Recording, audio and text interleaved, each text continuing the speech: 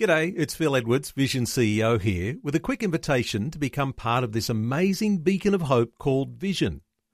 Together we can put our love into action to help people of all kinds build or rebuild their lives on the truth of God. Please consider the part you can play during our upcoming Visionathon appeal, remembering that it's your support that makes Vision possible, including this podcast. Audio on demand from Vision Christian Media. Every now and then we go headfirst, splat on our faces. Two options. Just lie there and give up, or get up, wipe the tears from your eyes and the dirt from your wound, and keep going. Hi, I'm Bernie Diamond, and welcome again to the program. Today we're going to take a look at the mercy and the grace of God in your life from a different perspective. And please do stay tuned, because in just a few minutes I'll be telling you about our free daily devotional, Fresh, to help you live in the victory that Jesus died and rose again to give you. One of the sports that always amazes me is the hurdles in the athletics. I remember trying to run and clear those hurdles in high school, but I'm afraid with these little short legs of mine, well, I could never quite make the grade. And one of the most difficult things I've ever seen is a hurdler in the Olympics missing one of the hurdles and going and flying head first into the track. Think about it. What an incredible public humiliation, not to mention the pain and all those years of training wasted in a split second. The truth be known, none of us likes to fall splat on our faces. And it happens in life. When we do, it's so hard to get up again. The easiest thing in the world would be to give up. But the truly great sportsmen and women are the ones that don't do that. They get up. They wipe the tears from their eyes and the dirt from their wounds, and they keep going. Come what may, they just keep going. Today is the last of a series of 10 programs that I've called Breaking Free from the Power of Sin. And I just thought that I couldn't finish up without spending a few moments talking with you about what happens when we go splat and fall over flat on our faces. Because that's the point where so many people give up. Here's what we've been talking about over the last couple of weeks in a nutshell. We've been talking about sin, and sin isn't some outdated concept of an irrelevant church. Sin simply means missing the mark, ruining our lives. Anger robs us of relationships. Pride and greed and dishonesty and unforgiveness, all those things are sin because they miss the whole point of life. And you know, it seems some days that we're powerless to change them. They just keep coming back to haunt us. So many people believe in Jesus. So many people look at the cross and the price that Jesus paid and know they have forgiveness. They know that the empty tomb means a resurrection and new life, but somehow the power of sin isn't broken in their lives. But actually it is. We're told that by God himself. In Colossians chapter 1, Paul writes this: He has rescued us from the power of darkness and transferred us into the kingdom of his beloved Son, in whom we have redemption and the forgiveness of sins.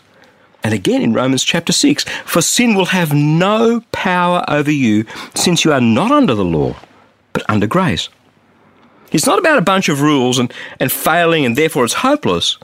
No, the slate is completely wiped clean. And yesterday we talked about the need for us to have a change of heart. It's like the judicial system looks whether the criminal has remorse or not in sentencing. Remorse says that I know I was wrong. I see the impact, I see the pain of what I've done. And that, together with God's forgiveness, leads us to turn away from all that rubbish, that stuff that ruins our lives, sin, and back to God. Again, the Apostle Paul in Romans chapter 2. Or do you despise the riches of God's kindness and forbearance and patience? Don't you realize that God's kindness is meant to lead you to repentance? And repentance is a change of heart. It's a change of direction. All that we do comes from our hearts. And so many people hear that message, they accept Jesus, they have a change of heart, and then they set out on their journey with Jesus and they discover they're not perfect. In fact, like that athlete I was talking about before, we fall splat on our faces over and over and over again. And before you know it, the change of heart, well, it just evaporates into thin air. We lose heart. We pack up our bat and ball and we go home. Sound like anyone you know? I want to take you to a passage of God's Word that I come back to again and again and again. It's one of a small handful of my absolute favourites. Again, it's written by Paul the Apostle. This guy had the job of writing almost half of the books of the New Testament. And you know something? He has exactly the same problem that you and I have.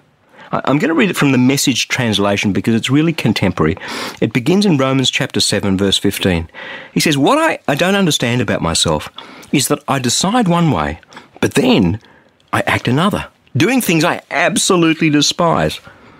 So if I can't be trusted to figure out what's best for myself and then do it, it's obvious that God's command is necessary. But I need something more." See, rules weren't working for Paul. He wanted something more. He says, because I know the law, but I still can't keep it. And if the power of sin within me keeps sabotaging my best intentions, I obviously need help. I realise that I don't have what it takes. I can will it, I just can't do it. Sound like anyone you know? Paul says, I decide to do good, but I don't really do it. I decide not to do bad, but then I do it anyway. My decisions, such as they are, just don't result in actions. Something's gone wrong deep within me and gets the better of me every time. It happens so regularly, it's predictable. The moment I decide to do good, sin is there to trip me up. I truly delight in God's commands, but it's pretty obvious that not all of me joins in that delight. Parts of me rebel, and just when I least expect it, they take charge. I've tried everything. Nothing helps. I'm at the end of my rope. Is there no one who can do anything for me? Isn't that the real question? The answer, writes Paul, thank God, is that Jesus Christ can and does. He acted to set things right in this life of contradictions, where I want to serve God with all my heart and mind, but am pulled by the influence of sin to do something totally different. See, the fact that this happens to Paul the Apostle, who wrote almost half the New Testament, it means that it happens to all of us. It's a dilemma. I can't. No, you can't. Nor can I. That's the point. That's why we need God's grace. The criminal, you and me, we're released from death row because Jesus paid the price. So we're standing outside the prison and the gate slams shut for the last time behind us. Now we have to learn to live, not as a criminal, but as a child of God, as someone who's free. And as any criminal will tell you, you need help. Rehabilitation is a process. It takes time. That's how it is. And the answer is thank God that Jesus Christ is that help. Because through what he did on the cross, we have forgiveness. And through what his Spirit does in our lives, we have the power to change. That's what God does. Step by step, you just follow Jesus and life changes. I'm not the person I once was. I stumble some days, but I get up, I say, God, I'm sorry. I get up. I know I've got your forgiveness. I turn to God. I keep going. Why? Because the power of sin over my life is broken. I believe in Jesus, and it just is.